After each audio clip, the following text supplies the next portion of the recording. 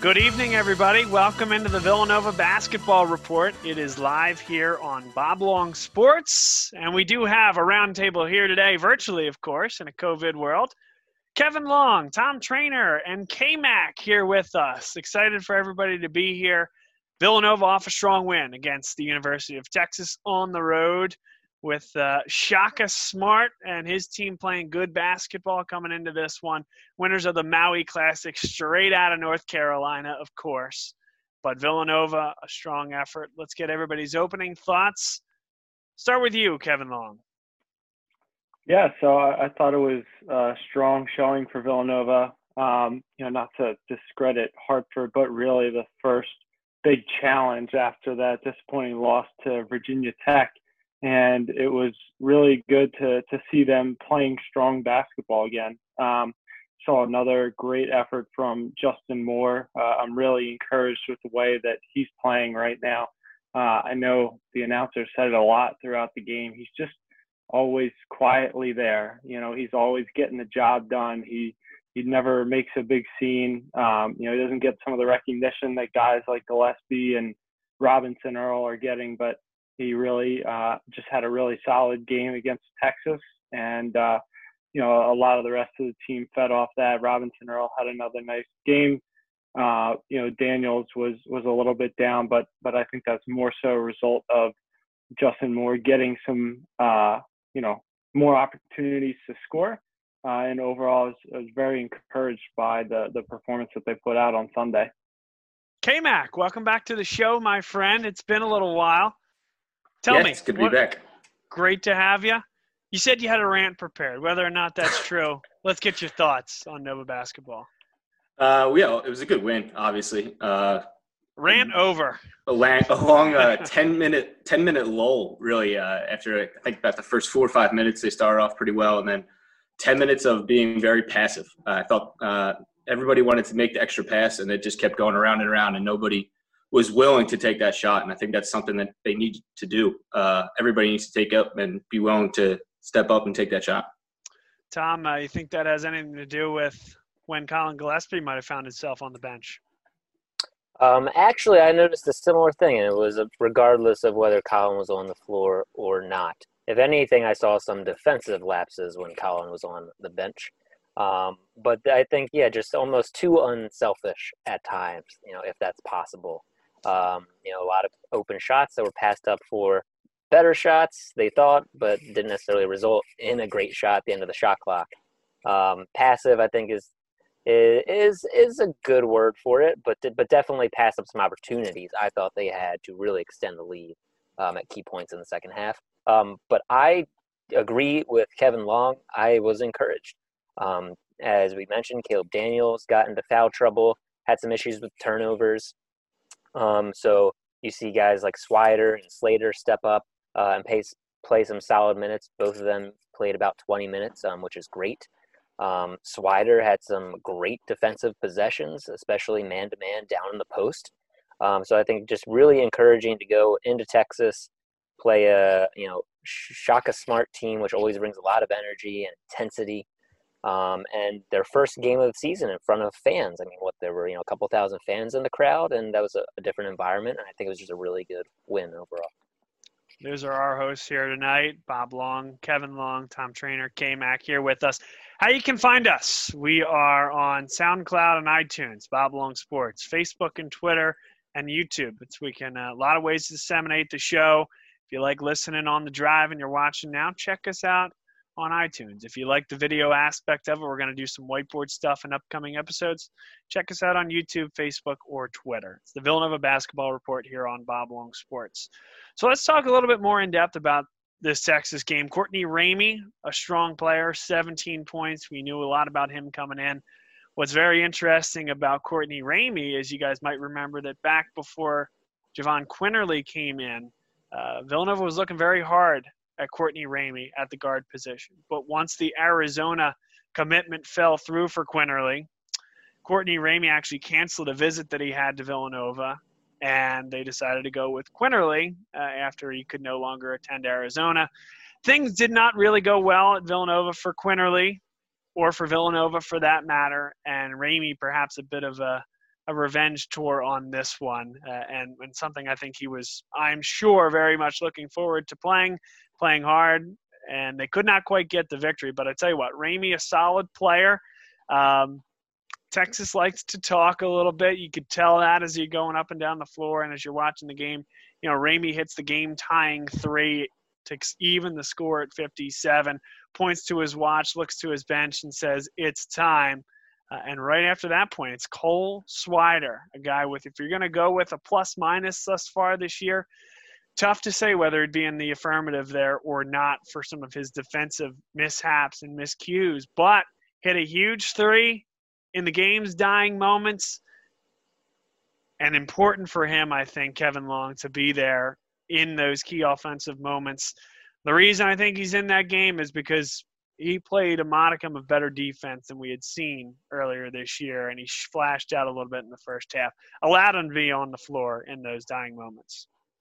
Yeah, he certainly played a little bit better on defense, which is a great step in the right direction for him.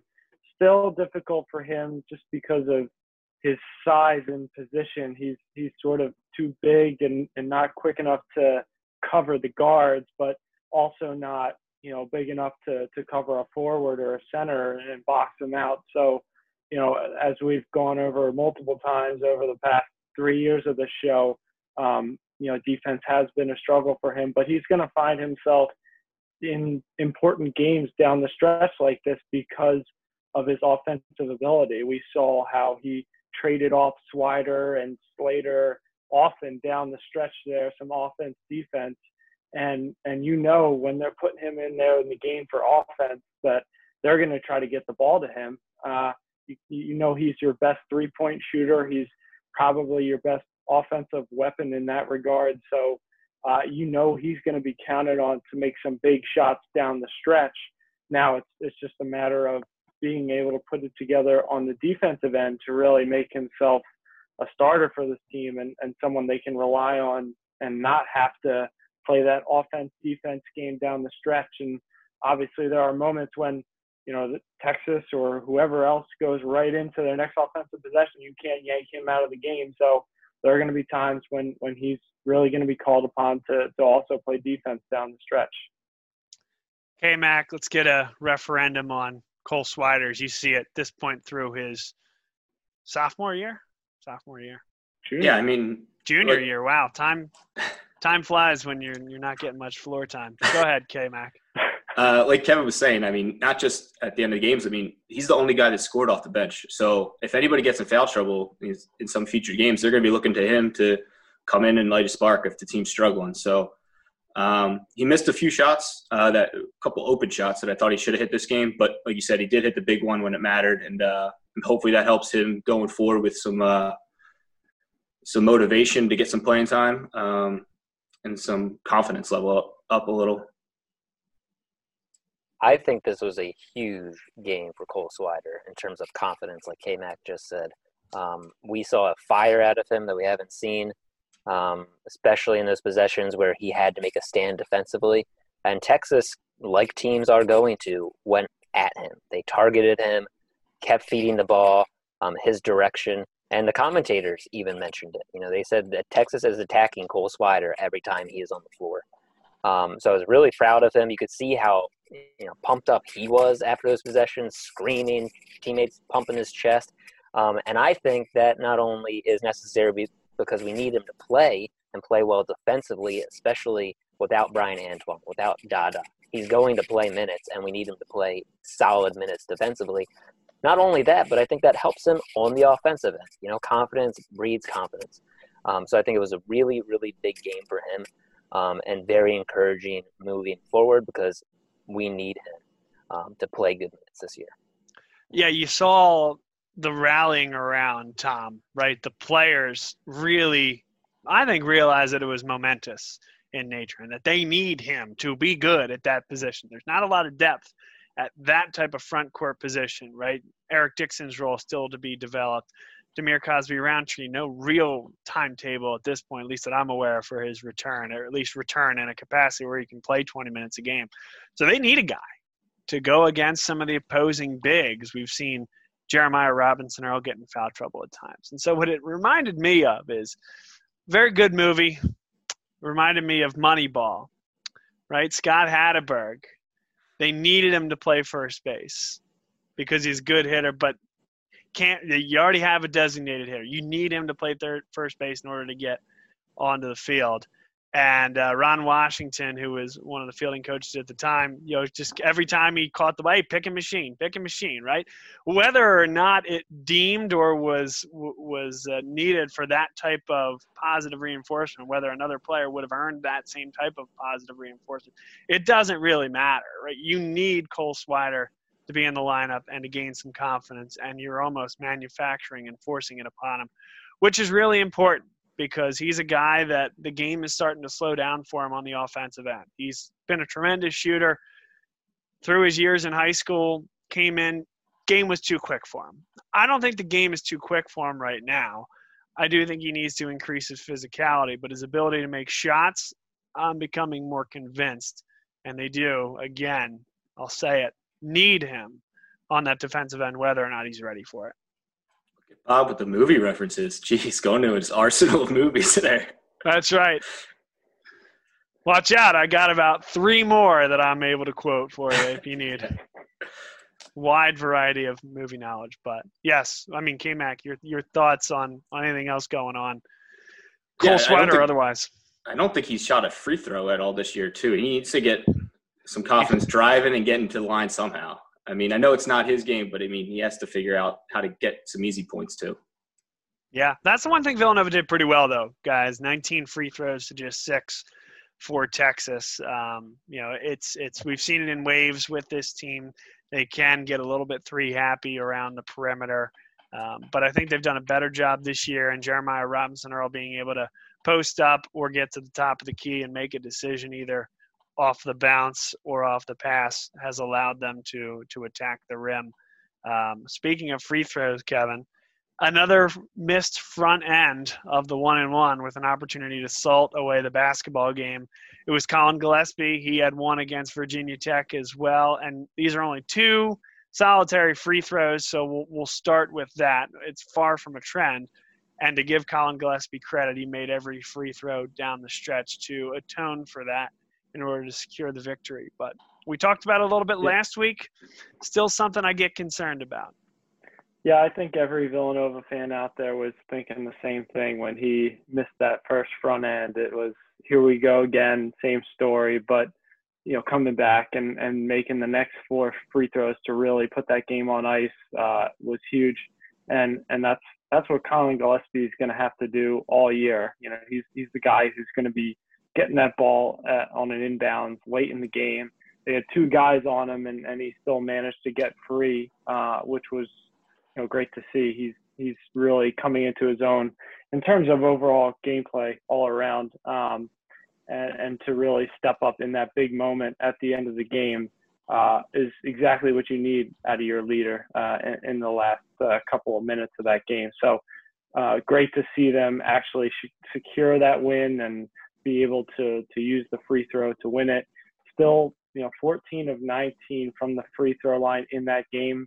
Not ideal, not where we're used to seeing this Villanova basketball team, but certainly an acceptable mark at this point in the season. Yeah, that's a shade under 75%, give or take. I mean, that's pretty good. If you're getting that every game, I think you will take that. That's going to be right up there. If you do that for 30 games, that team that does that will be right there with any team in the country from a team free throw perspective. For sure. I mean, being around 75% would put you, top 50 teams in the country. And, that's what we said last week. As Kevin said, it's not a Villanova free throw shooting team that we're used to having, not as good, but they're still not a bad free throw shooting team. We're just not going to have that comfortability and that sense of confidence as a fan in close games at the end. We're just not going to have that. It doesn't seem once again this year, which we haven't had the past 2 seasons really. Now, but they're still a good free throw shooting team. Did you say that if you're at 75% on the year, that puts you in the top 15 or 50? 50. 50. Ooh. I think you're closer to the apex than that even. I mean, 50 teams is, what is that? The top 20% or so in college basketball. I bet you're in the top 20 at that point. So if we look, so I was beginning to go through some stats here. If we go to last season, I was getting into 2018-19. If we go to last season here, I see a free throw shooting percentage as a team at 75%, and that ranked 30th in the country. Okay. Yeah. That could be. So if you're around 73%, I would wager still top 50 is a safe. Sure. Yeah. But one thing that I would like to say that I was impressed by was, and this is always the case whenever you play a Shaka Smart team, and this was a classic Shaka Smart team: quick guards, long, in your face defensively, and to win the turnover battle. It was a 12-9 against a Shaka Smart team. Is a huge win. You're always putting yourself in place for success by doing that. And 9 of those turnovers were Caleb Daniels, 4 Caleb Daniels turnovers where it looked like maybe he was a little excited, a little bit out of control, whatever. But otherwise, a solid basketball game handling the basketball, which is, I think, something that we are used to seeing as Villanova fans.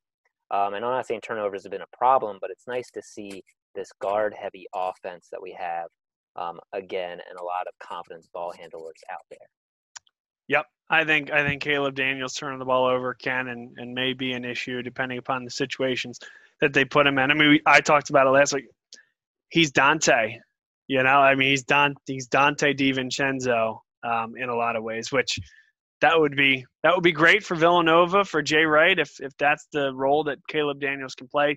Certainly doesn't have the bounce of Dante DiVincenzo, but a guy that can handle the basketball but shouldn't be expected to do so in a run the offense type standpoint. Obviously not his best game, but a key member of this offensive output, a key wing player, and a pretty decent defender as well.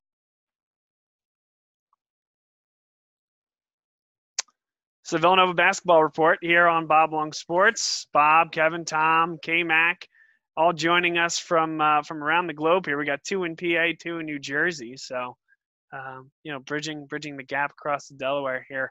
Let's talk a little bit about the upcoming game against Georgetown Hoyas. So we move into Big East play for this Villanova team. One game has already been canceled. The Georgetown game moved from 5 o'clock to 7 o'clock, I got to tell you.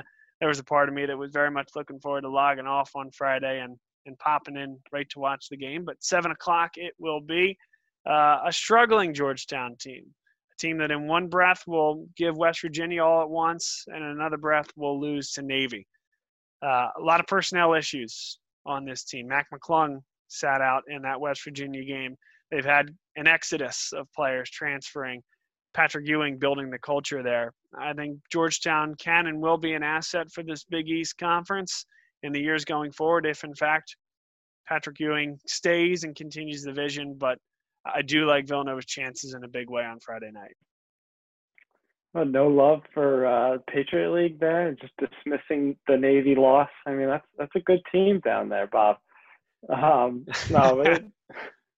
all seriousness, it's struggling Georgetown team. It should be a pretty comfortable game for Villanova. Obviously, don't want to take anybody lightly, but I'm expecting more of, not on the Hartford level, but let's get Eric Dixon some minutes. Let's get Brandon Slater some minutes. Let's, let Cole Swider play a majority of the minutes and see how he can defend against them for 30 minutes or so. I'm interested to see how this team continues to develop and see if there's anybody else that they can try and get on the floor. Obviously, we'd love to have guys like Demir Cosby-Roundtree back and Brian Antoine, but without them for the foreseeable future here, to see what else we have and see what else we can find on our bench. I think that Patrick Ewing, he's going to be great for this team going forward. Probably not this year, but I mean, he was an assistant coach in the NBA for years and years. So I see him staying at Georgetown for as long as they'll have him. And I think he'll do a good job building them. I'm not too worried about this game for Villanova as long as they can stay consistent, build on what they just did against Texas. And like Kevin said, get some Dixon minutes. Someone teach him how to pass the ball. He's become like a black hole when he gets it down to the block lately. He needs to do a little more than just back the guys down and do a jump hook. But I think this could get some of the bench going, hopefully. Oh, man, I like what Eric Dixon's doing down there. More often than not, he's a guy that's going to be bigger and stronger than his defender. I get that the offensive game isn't quite there yet, and I agree, Kevin. I think he can continue to increase and improve his ability to pass out of the post. I think that's another thing where speed of the game, when he learns that again, sitting out the whole year, I think he'll be a real asset for this team. I am strongly in the Eric Dixon camp as a guy that will be a key for this team before the year is ending. I'm with you, Bob, especially because I'm encouraged that he had that year to sit out, so that's time to develop. But to see a player come in and immediately, play 15, 20 minutes a game, and he looks solid defensively. And he does look confident in the post, and I think those shots will start to fall. So I like the player that he is, and I think he's only going to get better as he continues to get stronger and as he continues, to get his feet under him out there seeing, real basketball minutes, which he hasn't seen in a calendar year until this point. And as for Georgetown, I think this is, certainly they lost some talent with some falling out and various team issues last year. But I think this is the type of the Georgetown team we've seen the past several years, which is, they have the talent. It just, those pieces don't fall together. They look like they could be a top 25 team, for 30 minutes against West Virginia. And then they'll look like the team that's averaging 16 turnovers a game for the final 10 minutes of that game. And Villanova, is better than Georgetown in almost every offensive statistic, and they're just a more disciplined basketball team. So I think it's just a case of, to K-Mac's point, Patrick Ewing still has work to do, and if I'm Georgetown University, I trust in Patrick Ewing and his vision, especially after everything they had to go through last year. And some of those guys weren't necessarily his guys, I don't think.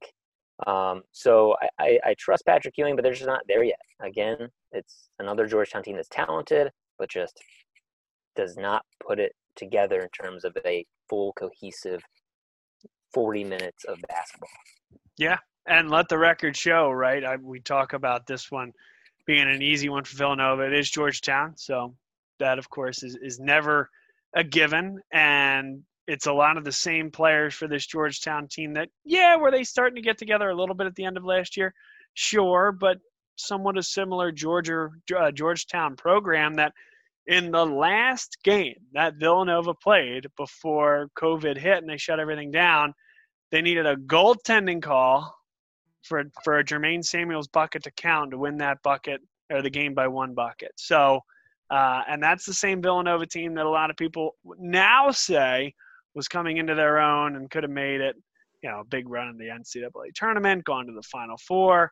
Let the record show on a bit of a tangent that 2020, the NCAA tournament that never happened, was the tournament where 25 teams would have made it to the Final Four, depending upon who you ask. Oh, this team was coming into form. You never would have known. I do get the sense that you have a lot of people looking back favorably on what could have been for a wide variety of teams. But that's Villanova's game on Friday, 7:00 p.m. against Georgetown. Doubling back to the Texas game, Justin Moore. We talked a little bit about him, and we're going to talk about Jermaine Samuels as well. Two guys that, certainly they're different types of players, but Moore had a tremendous game against Texas, filling up the offensive column.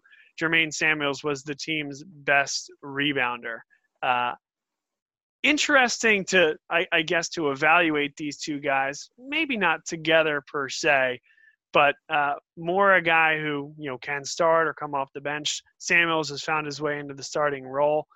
go with K-Mac here because he didn't get to hop on last week. Let's start with your thoughts on Justin Moore and what he brings to the table. We'll say when he's the primary guard and then when he's the off-ball guard. Well, I think he's going to be the key to this team's success this year, to be honest. I think if he can develop his game and become the go-to guy, I think he can become, and he can make a big jump this year, then this team can go pretty far. Will he do it and can he do it? I don't know. He has shown some flashes this year, but I really like what I've seen out of him. And if he can continue to grow, I think this team's going to be very good. All right, we talk about Moore. How about Tom? Jermaine Samuels, 12 rebounds, make that 8 defensively. Still some hiccup moments offensively and defensively at times, but we talked about it a little bit last week, right? Statistics and analytics show that this team is a better team rebounding team when he's on the floor, even if he's not filling it up. In this case, he did and was a key in securing some key defensive rebounds. Certainly. I mean, Jermaine Samuels does not want for athletic ability or effort. He's a kid that plays hard, definitely has, the athletic gifts out there. I mean, that's what makes him such a great rebounder. He plays hard and he has the ability to go get the basketball. Offensively, I saw some good things from him, I thought, against Texas. I thought he picked his moments.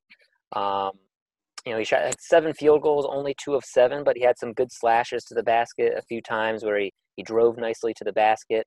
I think that this was the type of game that we were talking about last week on the show that we would like to see from Jermaine Samuels. Picking his moments, playing within the offense, and I think that he thrives off of teams paying so much attention to JRE. Right? Teams have to pay so much attention to Jeremiah Robinson Earl. Texas continuing, to send bodies at him in the post and focusing so much attention on him creates so much more room for everybody else, especially a slasher type of player like Jermaine Samuels, or like we would like to see Jermaine Samuels be. So this was actually, I think, a game that I think we saw some things that we were hoping to see, and I hope we continue to see in the future, especially with all these other pieces that we have, right? That was the story last week. I think we said we really like the pieces. It seems like more of a complete team this year. And I think Jermaine Samuels, like we saw on Sunday against Texas, plays better when there are more pieces around him and he can fit into that system. Yep, I think I'll say this. The ability for Villanova to play 5 games in this short period of time, where a lot of other programming, Gonzaga is going to take 2 weeks off. We've seen other programs really not even get off the mat at this point. Villanova learning these things about Justin Moore and Jermaine Samuels, and I brought them up because they are both supremely talented at a certain facet of things. For Justin Moore, I think it's finding ways to score. For Jermaine Samuels, it's rebounding and defense to a large extent. But can they continue to become more well-rounded? Can Justin Moore become a little bit of a better on-ball defender? Can he run the offense better when Colin Gillespie is off the floor? And Jermaine Samuels, can he just be a step ahead, right? Can he assess the situation in live time and make a decision, whether it's pass, shoot, or post up, whatever it might be off the ball, in the game's key moments? Those are 2 guys that I think are going to be key to the depth. And the reason I go there is because we've seen games where Jeremiah Robinson Earl has gotten into foul trouble early. Boston College, first game of the year. Now Colin Gillespie finds himself on the bench for a large period of time against Texas in foul trouble. And I felt like in both cases, they showed exactly why they're the most important players on this team, more so when they were off the floor than when they're on the floor. Colin Gillespie being the guy who runs the offense, even if he's not the guy taking the shot, just strong ball handling, understanding where the ball needs to go, and running that fluid offense. Jeremiah Robinson Earl, that was game 1, so we'll give it a pass, but Dixon wasn't really up to speed, and Jermaine Samuels struggled at times in that one. That was really the only inside scoring threat. So my question to you guys, start with Kevin here, where does that depth come from? Do you envision a scenario, and when would this occur, when this Villanova offense will be able to go long swaths of time without Jeremiah Robinson Earl, Colin Gillespie, or both on the floor? Well, I don't really envision a scenario where there's not a drop off when you lose one of those guys off the floor, and especially with Colin Gillespie. I'll start with him. Thinking about this 2 years ago, on the flip side, we were in a situation where the offense was exponentially better when it ran through Phil Booth as opposed to Colin Gillespie, and Jay was obviously forced to make that change midway through the year, and it helped this offense tick. And in the same way now, this offense just does not quite tick the same way with Justin Moore at the helm as it does with Colin Gillespie. And as we talked about a little bit earlier, Daniel's just not quite there as a playmaker, a point guard at this point, and not very comfortable with him having the ball for long periods of time. So really, this team is always going to lose something when they lose Colin Gillespie off the floor. And he just needs to be smart this year and make sure he keeps himself out of foul trouble at all times. So that's really going to be a key for Villanova. And then for Jeremiah Robinson-Earl, I mean, I don't know that we've seen a big man with better post moves in a long time at Villanova. I think he gets the ball down low. He knows what to do with it. He's very comfortable, especially for a sophomore at this point. Think back to the guys like Ochefu and even Yaru, guys like that. They weren't comfortable in year one or two, getting right into this system. They certainly took a long time to develop. This is more of like, Eric Dixon is probably on the level that Ochefu was his freshman year. So, not saying that he's necessarily going to be Ochefu, but you certainly lose a lot with a guy like Robinson-Earl. He really does it all for you, offensively, defensively. He can guard their big. He is just crucial to have it, and then he can space the floor out and then take a three. So I think anytime one of those guys is in foul trouble, if you're up against some of the best competition in the Big East or down the stretch in March, I think it's going to be a problem for this team. My memory may not be serving me well, but I'd argue that Eric Dixon, you could even qualify him as being more prepared than Ochefu was his freshman year. I mean, he was really struggling. He wasn't as big and strong, and he really had nothing from an offensive move standpoint, a technique of a big man coming out of high school. And they did a phenomenal job with him by his senior year. I'll leave it to K-Mac and Tom if they disagree, but also to opine on that initial question. No, I agree that I think Dixon is a little more prepared than Ochefu was. And in hindsight, I think it was pretty good that Gillespie got in foul trouble, going back to that, because it does give this team a chance to develop that lineup without him in it. Obviously, in hindsight, we know they won the game. We don't want Gillespie to get in foul trouble often. But, I mean, the more that lineup does get the chance to play together, hopefully it will get some momentum going forward to other games and confidence playing with each other. I'll tell you what, it's concerning. It is. I mean, it's your two biggest offensive weapons and the guys who are producing the most for you offensively. They're the guys taking the most shots, the guys scoring the most points a game. But I think more than that, defensively is where it kills you. Not having Gillespie on the court, not having Earl almost as like that, front court quarterback, if you will, in defense, surveying the floor and making sure everybody's communicating. Because he's just he's so mature as a player beyond his years is JRE. And we saw it this weekend in Texas. I think there was one moment in the game in the first half where Gillespie, came out with some foul issues. Maybe it was barely even a minute, and there was a defensive lapse, and Jay sent him right back in the game. And he's not going back in the game for offense because I think the offense we have enough weapons, we have enough pieces. I mean, it hurts you certainly. I just mentioned the production both JRE and Gillespie give you. But even more so on the defensive end is where it hurts you. And that's something that will develop throughout the season. That's something that develops every season is the defensive end. To the Eric Dixon and Ochefu comparison, I think they're different players. I think Ochefu, taller, more length, was definitely more of your on-the-block, rim protector, one-trick pony, until he became such a great passer out of the post. Dixon I see him, I mean, we haven't seen him handle the basketball too much. I get the sense that he can. I see him, as maybe not as skilled with the basketball, but he reminds me of Javon Pinkston in his size. He's a little bit taller, but a player who can play in the post clearly. That's where he seems to be most comfortable now. I'm not saying he's ever going to be as aggressive or as apt on the offensive end as Javon Pinkston was. But I see that more of as a similarity and wonder how that develops for Dixon. RIP to the Javon Pinkston 3-point shot. Do you guys remember that cup of coffee when Jay was letting him shoot the three? Those were good times. No, listen, that's a fair comparison. Eric Dixon is definitely taller and might not be done growing. He's 6'8"-ish, could get up to hopefully 6'9". But you're right, back to the basket, big, strong, aggressive. Kevin McClernand said maybe he wanted him to pass more. Javon Pinkston was never afraid to go up amongst 2 or 3 guys. I do like that, Tom. And clearly, a different type of player, a different change of pace guy on the block. But whether or not he's a great passer, I think he certainly can be.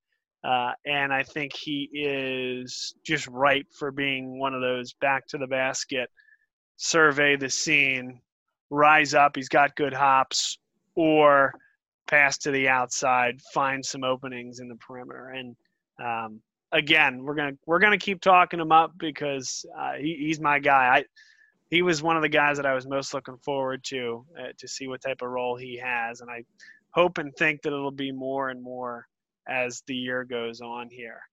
The only other thing I really had for tonight is to make sure we conditionalize, caveat all the things we're saying when we talk about the good and maybe the not so good. I mean, that Texas game, that was a great win.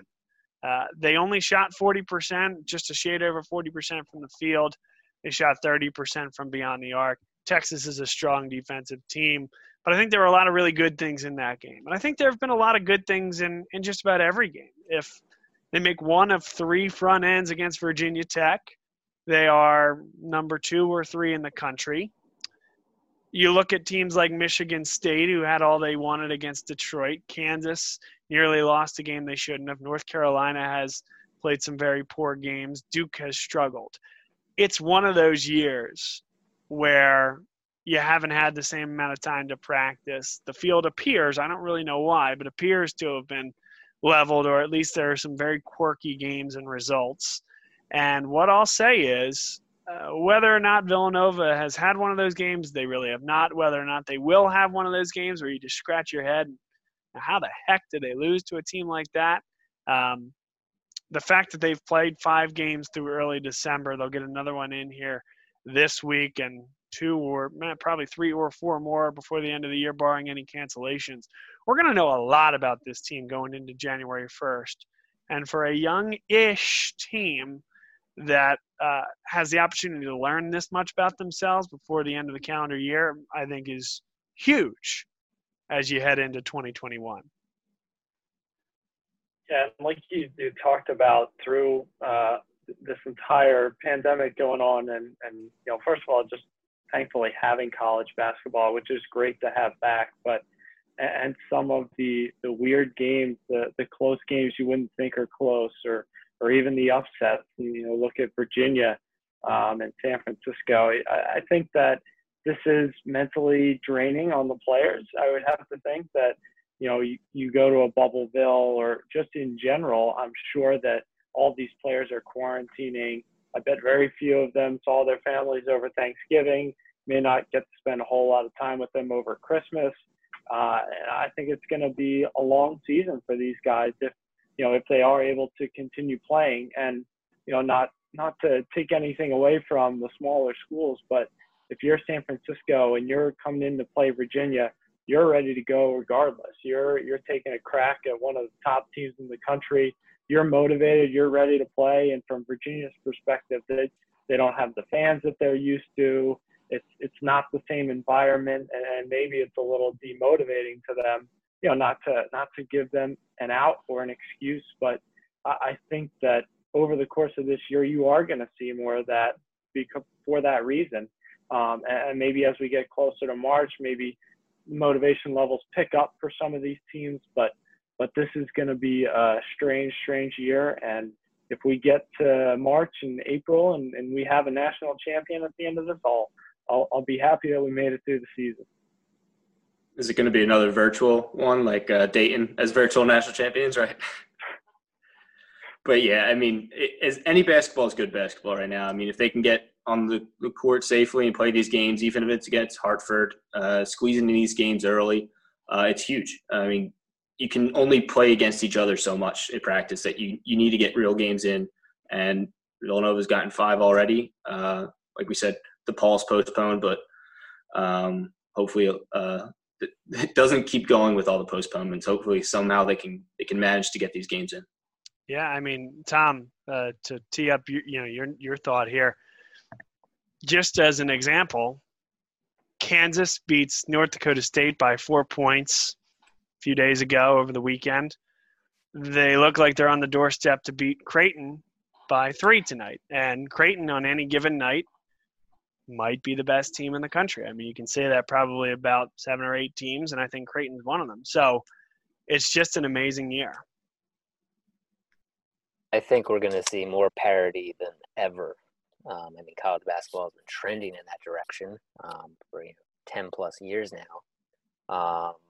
But by the way, Marcus Zagorowski just went to the free throw line with the attempt shooting a 3 to tie the game against Kansas and just missed his 3rd free throw 2 seconds ago. So Creighton had a chance to send it over. Wow. Looks like they're not going to do it. But they are. Hey, are you, by the way, fouling a guy down 3 as he's shooting a 3 with 2 seconds left? Is that good? You supposed to do that? What the heck are they doing? It happens more often than I would expect to see it. I'll say that. I feel like we saw it many times in the NBA bubble. Guys fouled shooting 3s at inopportune times. But I think also, for these mid-major schools, or even if you're a school that's typically at the lower on the totem pole for a major conference, going in to play these top-ranked teams with nobody in the arena is just not nearly as scary. You go in an environment and not, like Kevin Long said, you're already pumped up to play a top ranked team, and you're not even going into a hostile environment.